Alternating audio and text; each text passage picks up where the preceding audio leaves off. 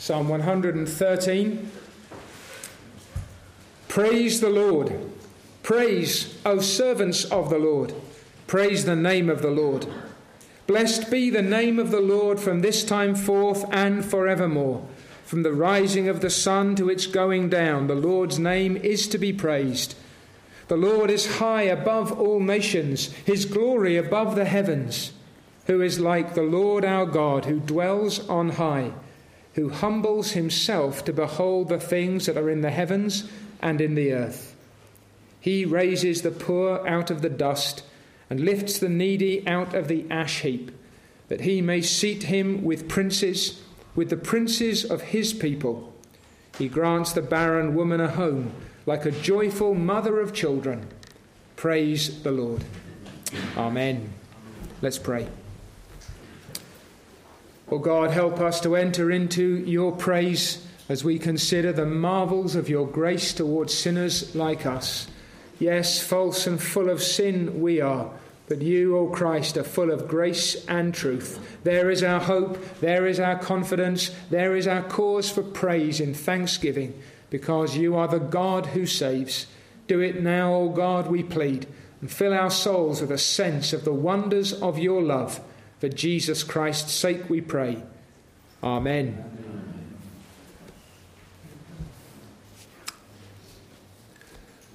What if I were to begin this morning with an announcement that there was a mistake made in the accession of a king to the throne just a few days ago? We do not, in fact, have a King Charles III.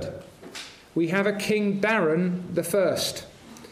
Darren was, until very recently, detained at Her Majesty's pleasure at Her Majesty's prison of Belmarsh. But it is Darren who has been named as the new king. Once he was a prisoner. Once he was there on the wing in one of the most difficult prisons in the country. But it's Darren who is now seated on the throne and will have the place of honour tomorrow at the funeral, and whose coronation we shall soon be celebrating. And you'd be thinking, who is Darren? And how does Darren get to be king? We know how this works. We know the way that the blue blood flows. We know how the family dynamics operate. It's Charles, isn't it? It's Charles who sits on the throne, and he's been scattering names and titles left, right and centre, so that William has become the Prince of Wales in the place of Charles, who was the Prince of Wales. And in due course, if God spares them, then William will become King William V. That's the way things work. But it's not the way God works things. And that's what this psalm is celebrating. There's language here that is taken from the song of a woman called Hannah. She was one of the wives of a man, one of whose wives was fruitful. Hannah was barren, and yet the Lord made her fruitful from her womb. The psalm may have been written by or about a man called David. David was the youngest son of his father. And when the prophet Samuel came to find the king of Israel, David was the one who was out in the fields looking after the sheep. They had to call him in. And even then his brothers continued to think of him as an upstart of sorts. But David wonders that God took him from caring for the sheep to sit on the throne of Israel. And as you look through the whole scriptures, you see the fishermen who are called to be preachers of the gospel. A man who's taken from the tax collector's booth, working for the Roman occupiers, to be a writer of the gospel. A persecutor like Saul of Tarsus, who is called to be a Christian and an apostolic preacher of truth. Now, that ought to sound strange to you. It ought to be striking to you. But it is delightful to God. It is the way God works. The Lord is high above all nations, his glory above the heavens.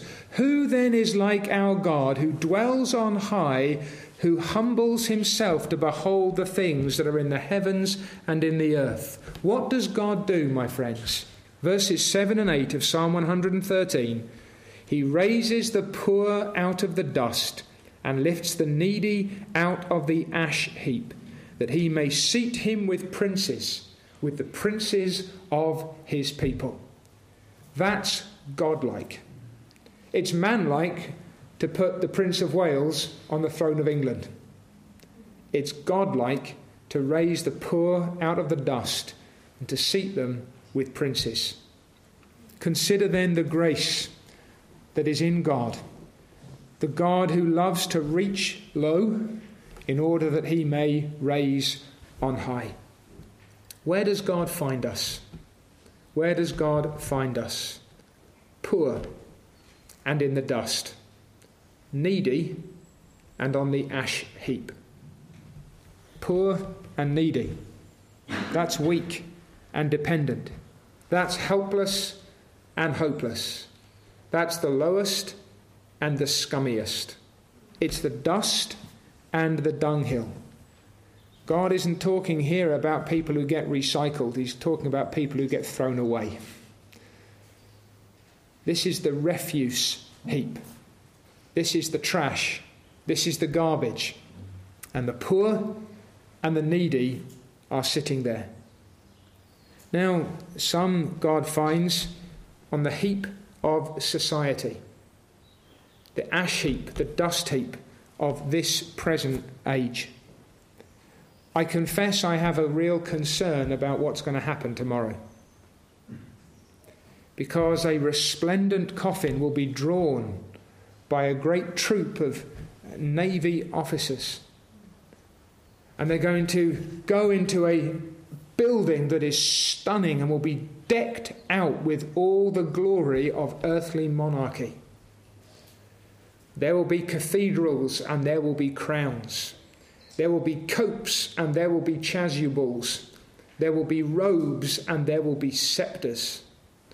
And many will say, "Oh, that's religion. That's religion. It's for the great, it's for the good, it's for the glorious. It's people speaking in plummy tones before the princes and the presidents and the prime ministers of the gathered world. That's what religion is like, and that's who religion is for." And God says, no, it's not. Not many wise, not many noble. Notice not any. There was a lady called Selina, Countess of Huntingdon. She used to say, "I rejoice in the letter M," because it says not many. She was high class in society. She said, "I'm not excluded." But it does say not many. And it's not just the great and the good. It's not the rich and the famous. It's not the celebrities and the sports stars. And it's not about the cathedrals and the copes and the crowns. God saves outcasts. God delights to show his mercy to the poorest and the lowest in society. Religion is not for the great and the good. And if they only knew it, they would understand themselves to be amongst the poor on the dust heap in a spiritual sense. You may not be here this morning feeling yourself the lowest of the low. But there's not a man or a woman who lives in this town. There's not a wretch who's got no roof over their head. There's not a person who's wondering where the next meal is coming from. There's not somebody who's sleeping under a bush, sleeping in a doorway, begging for a crust of bread, who is excluded from God's mercy.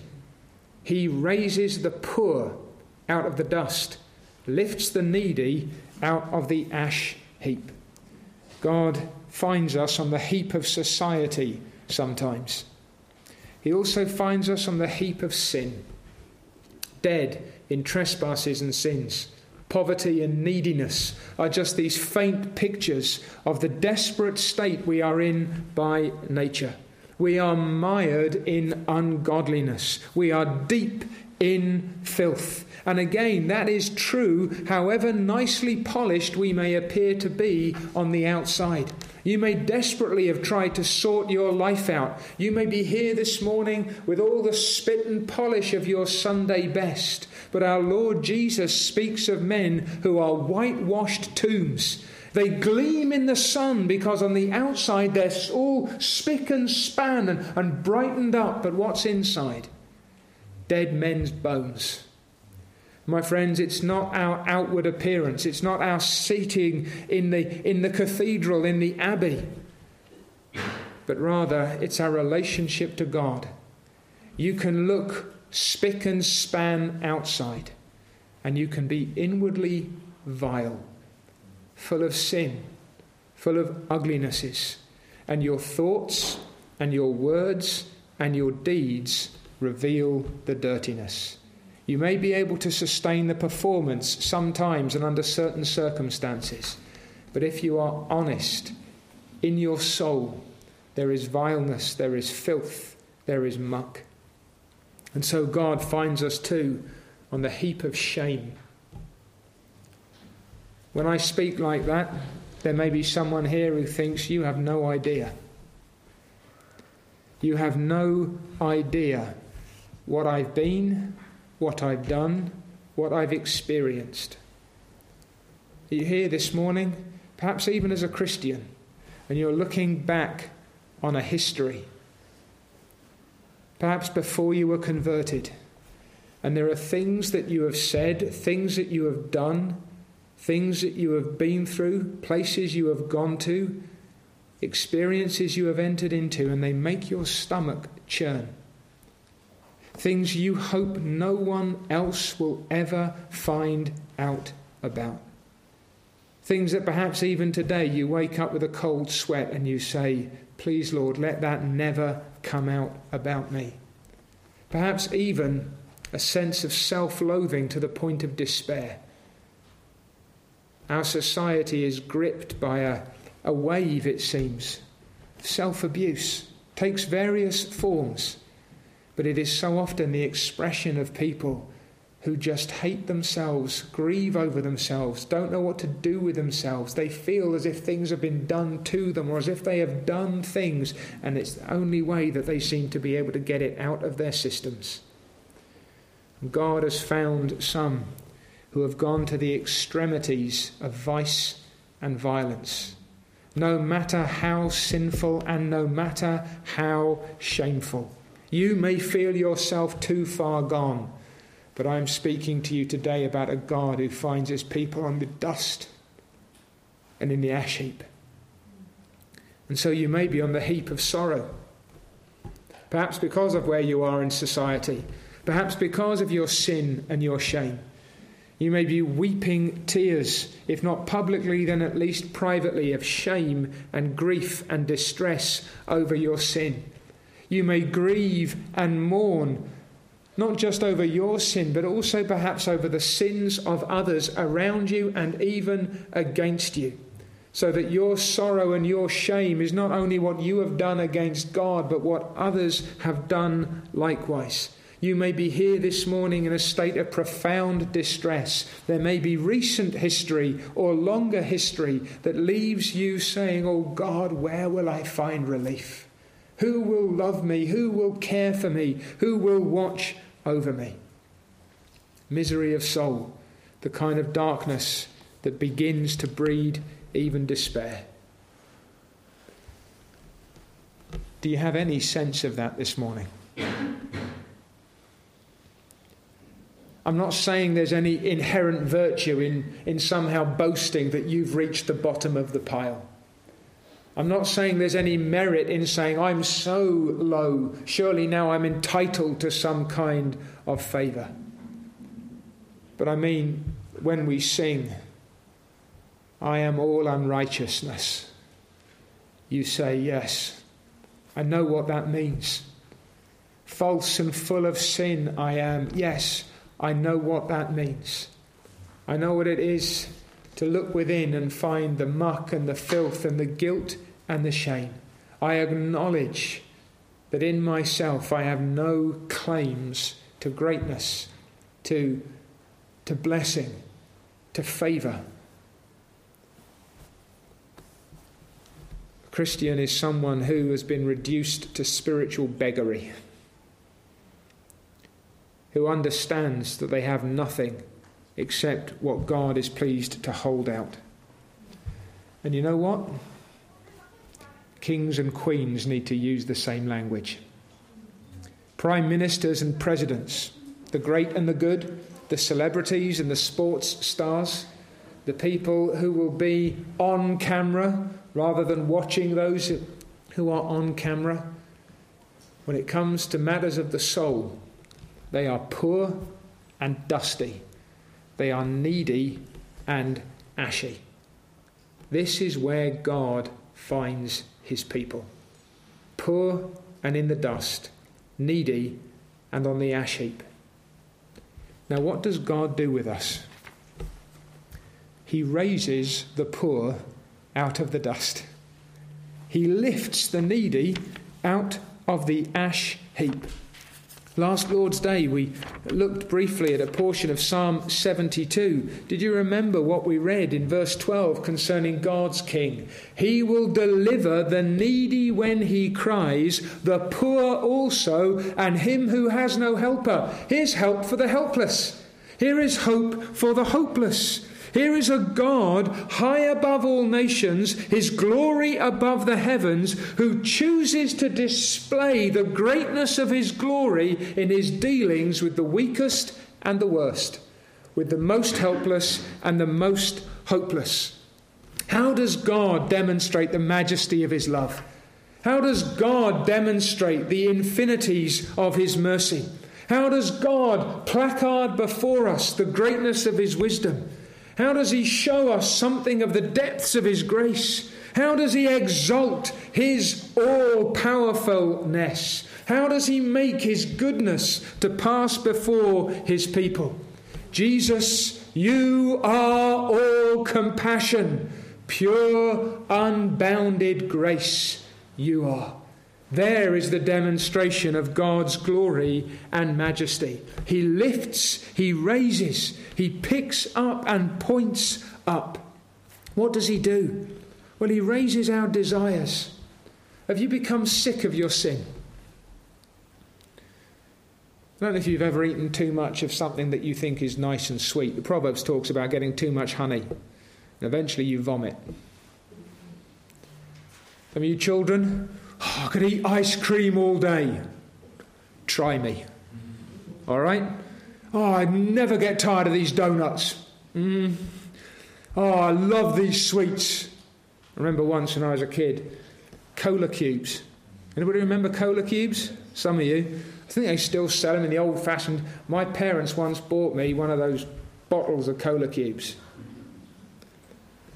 I never finished the last 2/3. And I haven't had one since I was about 8. Whoa! Just too much. And you might think you could eat all the ice cream in the world, and you might think you could eat all of your favourite sweets, and you might think you could, just work your way through a trough of donuts or whatever may take your fancy. But I'll tell you this, it won't be long before you start vomiting. It won't be long before you start feeling really, really sick. The same is true with sin. We think it's so sweet. We think, I will never get enough of this. I could drink this forever. I could eat this forever. I could do this forever, until God in his mercy begins to make your stomach contract and your throat begin to close. And the things that you once thought were your deepest delights, just the merest sniff of the begins to turn your stomach, and you begin to want something more, something better, something purer, and something higher. You become sick of your sin, sick of its ugliness, and conscious that there is something more than this world could ever have to offer. God lifts your hopes, because not only do you become sick of what you have, but you become hopeful of what you do not yet have. There is a prospect of deliverance. There is, my friends, the possibility of purity. Though you may have drunk down all the filth of sin, Yet God shows you that there is hope for sinners, that there is the possibility that even you could be made clean, that though your sins are like scarlet, that God can make you as white as snow. And God lifts up your desires, and God lifts up your hopes, and God lifts up your eyes to gaze upon his Son, Jesus Christ, full of grace and truth, the ransomer, the redeemer, the sacrifice, the cleanser, the physician for your soul. To look to him in faith, to trust him as he's set forth in the Scriptures as the King who delivers, as the sacrifice who cleanses, as the Lord who draws near. And he lifts up your heart, gives you a new nature, gives you a new life, gives you a new experience, gives you a new joy, and gives you new prospects. He lifts you out of the dust. He lifts you out of the ash heap. God finds us wretched, low, poor, needy, dirty, filthy. And God raises up. God lifts out. And where does God put us? That he may seat that one with the princes. And that's not enough. You get a special qualification. You get a particular description. With the princes of his people. Now, there have been a lot of titles and honours that have already been dispensed since Her Majesty was called home. Not many surprises, were there? Were you shocked that it was King Charles III and not King Darren I? I don't think so. Were you staggered to discover that William has now become William, Prince of Wales? Maybe there were a few touches, but they'd been prepared long before. No one was now saying that we don't expect Camilla to be Queen Consort. That's what happens. Princes become kings. Commoners don't become princes. Darren doesn't go from serving at His Majesty's pleasure in Belmarsh to become King Darren I, except when God is dealing. Because the Lord seats those that he lifts out of the dust and the ash heap with princes. If you were down low and I said, I can get you just an inch, you're just hovering over the dust and I'm not sure I'll be able to hold you up for much longer. That's not a great deliverance. It may be temporary. It's not very high. But if you're lifted out of the dust of shame and grief and misery and sin, and you are seated with princes, not just any princes, but the princes of God's people. You see, my friends, God does nothing by halves. God doesn't save in a small degree. God doesn't show mercy in human measure, but on a grand scale.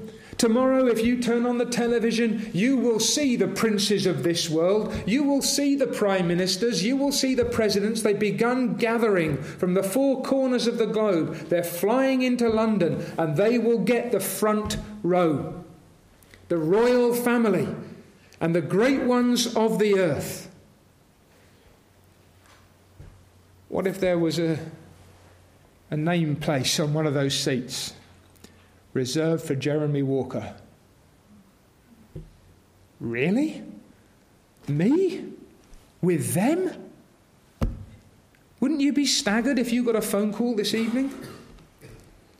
Excuse me, is that Mr. So-and-so or Mrs. So-and-so or Master or Mrs. or whatever? It seems that you've been overlooked. They want you at the Abbey tomorrow. They want you seated among the princes and among the presidents and among the prime ministers. Your seat has been reserved. You'd be saying, well, now this is honour. I bet you'd find something to wear. I bet you'd make sure you got there in good time. You'd be dolled up, whatever you can do with whatever face you've got. You want to look your best. And God finds his people. He raises them out of the dust and he seats them with his princes. Remember what the Lord Jesus Christ says in Luke chapter 13? They're going to come from north and south and east and west, and they're going to sit down in the kingdom with whom? Abraham, Isaac, and Jacob. God's chosen ones, the patriarchs, the models of faith, the men whom themselves God saw. Abraham in Ur of the Chaldees, an idolater, and God said, I'm taking you out of the dust heap. I'm going to make you my prince. Israel, God's prince. God will seat you next to his prince. God will put you amongst the ranks of his chosen ones. God will elevate you so that you are enthroned together with those whom the Lord delights to honour. My friends, the glory of God's grace is not seen only in what God brings us from, but where God brings us to. Not just that he lifts us out of the ash heap, that would be stunning, but that God seats us with the princes, even the princes of his people, that he brings us, as it were, into his inner chamber. That there are crowns for us, and that there are thrones for us. There is glory to come for us. That you can call him who reigns on high, Abba, Father. And that the King of Kings and the Lord of Lords, who is your King and your Lord, has made you kings and priests to God. That you may ultimately sit with him in person, being now seated together with Christ in the heavenly places. Do you understand that that's where you are this morning if you're a Christian? You're not just sitting on a reasonably comfortable chair in a reasonably comfortable space here in Crawley. You're here now, but you are in Christ and seated with him in the highest place because you belong to him, and God has lifted you from the ash heap of your sin and your misery, and he has seated you with the princes of his people. And that's why Saul the persecutor becomes Paul the preacher. Because God delights to take the lowest.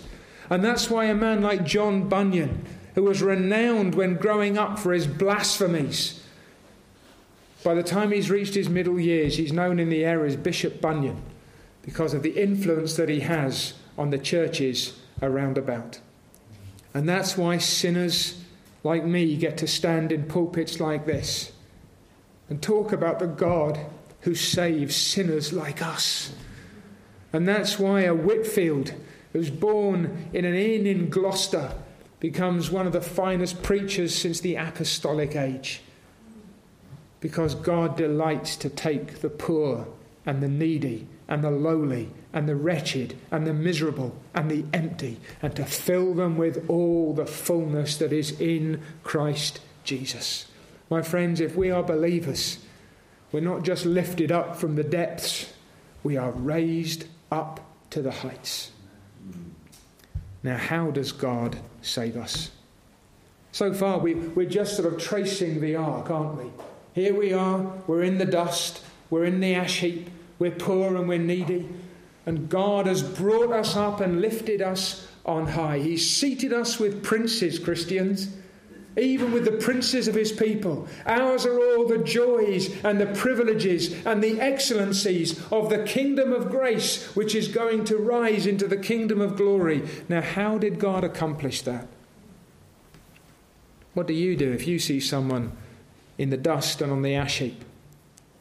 And be honest. What do you do when you smell the smell that comes from that doorway?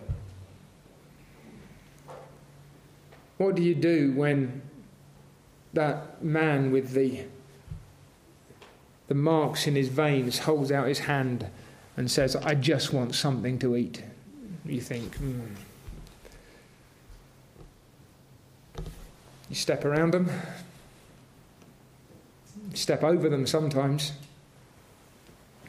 How do you deal with those in the dust and in the dunghill? Sometimes we don't. Just don't want anything to do with those who don't belong. What if God had left us where we were? What if God had never done anything but leave us where would you be today? I know where I would be. Poor and in the dust, needy and on the ash heap. Sometimes we deal with those on the dust and on the ashes by keeping our distance. Did you know there are some commoners who are going to be there tomorrow? There's a few stories going around. The people who got the call. I think there are 200 places, I think I'm right in saying 200 places who are reserved for people who you wouldn't expect to be there. They're very worthy people. And there's the problem. Were you worthy enough? I mean, maybe somebody here was. I mean, I don't want to do down some of the good that people may say, yeah, actually, I got the invitation. You know, I distributed so many thousands of food packages during COVID. I started this charity because I'd had a really bad life and I wanted to help others. Now, we're not dismissing the particular acts of kindness, but you see the principle, don't you? That's a bit like God standing over here at the dusty. Right, can you just get yourself up a little bit, please? Can you move away from the ash heap just a touch? And once you've cleaned yourself up, and once you've tidied yourself up, and once you've made a bit of an effort, and once you're no longer quite so dusty and quite so ashy, and not quite so poor and not quite so needy, once you've shown yourself worthy, once you've made enough of an effort, then we'll reward you. And you can sit 7 rows behind the princes and the prime ministers and the presidents in your specially reserved seats. Has God dealt with us like that? No. God didn't draw back. God didn't stay back. Who is like the Lord our God, who dwells on high, who humbles himself to behold the things that are in the heavens and the earth? And my friends, not just to look at them, but to get his hands dirty. How did God lift you out of the dust? How did God lift you out of the ash heap? How did God seat you with princes, even with the princes of his people? Not by shying away from you, not by shouting at you from a distance. He did not demand that you deliver yourself. He did not insist that you cleanse yourself. He came down. He drew near. He reached out.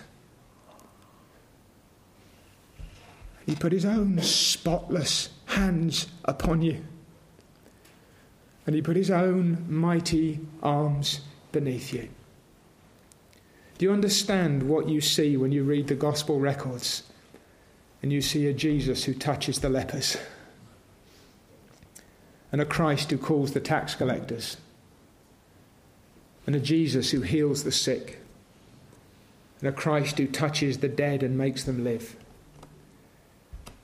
It is God getting his hands dirty to save sinners like us. And my friends, he does it still. What did we read in Philippians chapter 2? We read of a God who humbles himself to behold the things that are in the heavens and in the earth. Think of it. God stoops down in order to see what's in the heavens. God can't look up because there's nothing above him. God cannot look around in that sense because there's nothing like him. God can only look down and stoop down and draw near. And he does it in the person of his Son, preeminently, who took to himself flesh and blood, who came in the form of a servant, who took our humanity, and who became obedient to the point of death, even the death of the cross. My friends, that's low. That's the curse of God upon sin. That's the depths of the dust. That's buried beneath the ash heap. And the preaching of the good news is that God, in the person of his Son, has come near to sinners like us to raise us out of the dust, to lift the needy out of the ash heap, to seat us with princes, with the princes of his people. Do you know what it's like to have the hands of Christ lift you out of the depths? Have you heard the voice of Jesus pleading? Have you felt the strength of God lifting in the person of his Son?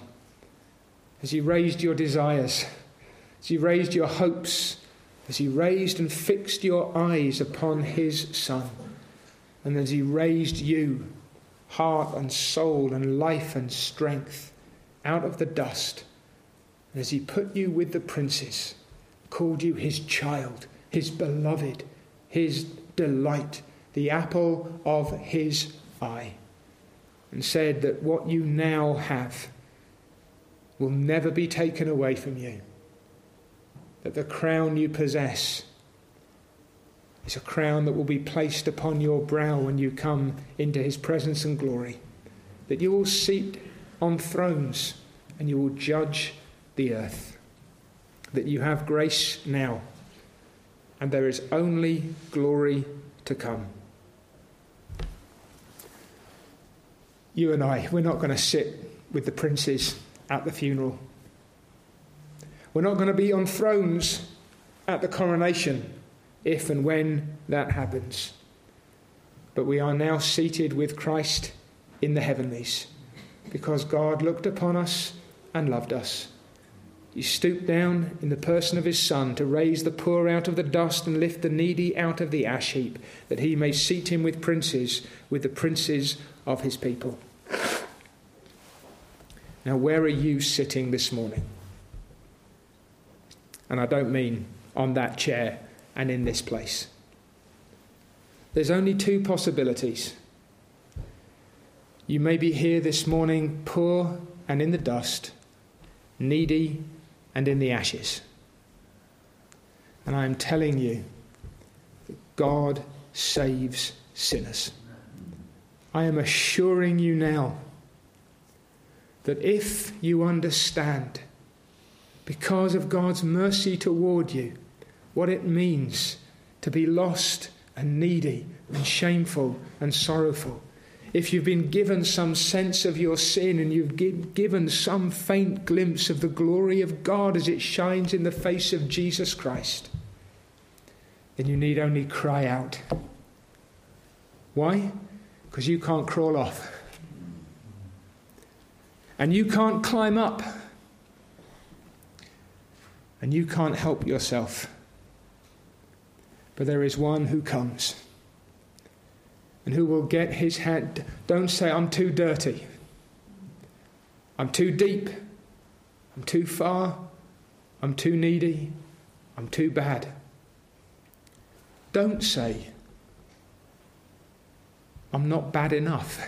You are.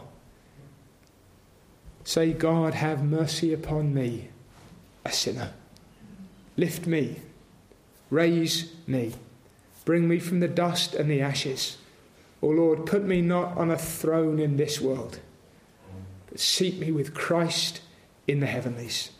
Give me the prospect, not of a world that falls at my feet, but of a world without end, sitting at the feet of Jesus, casting my crowns before him and praising his name forever and forever because of the way he has dealt with me.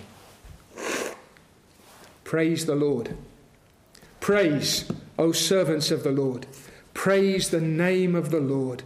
Blessed be the name of the Lord from this time forth and forevermore. From the rising of the sun to its going down, the Lord's name is to be praised. Why? Why?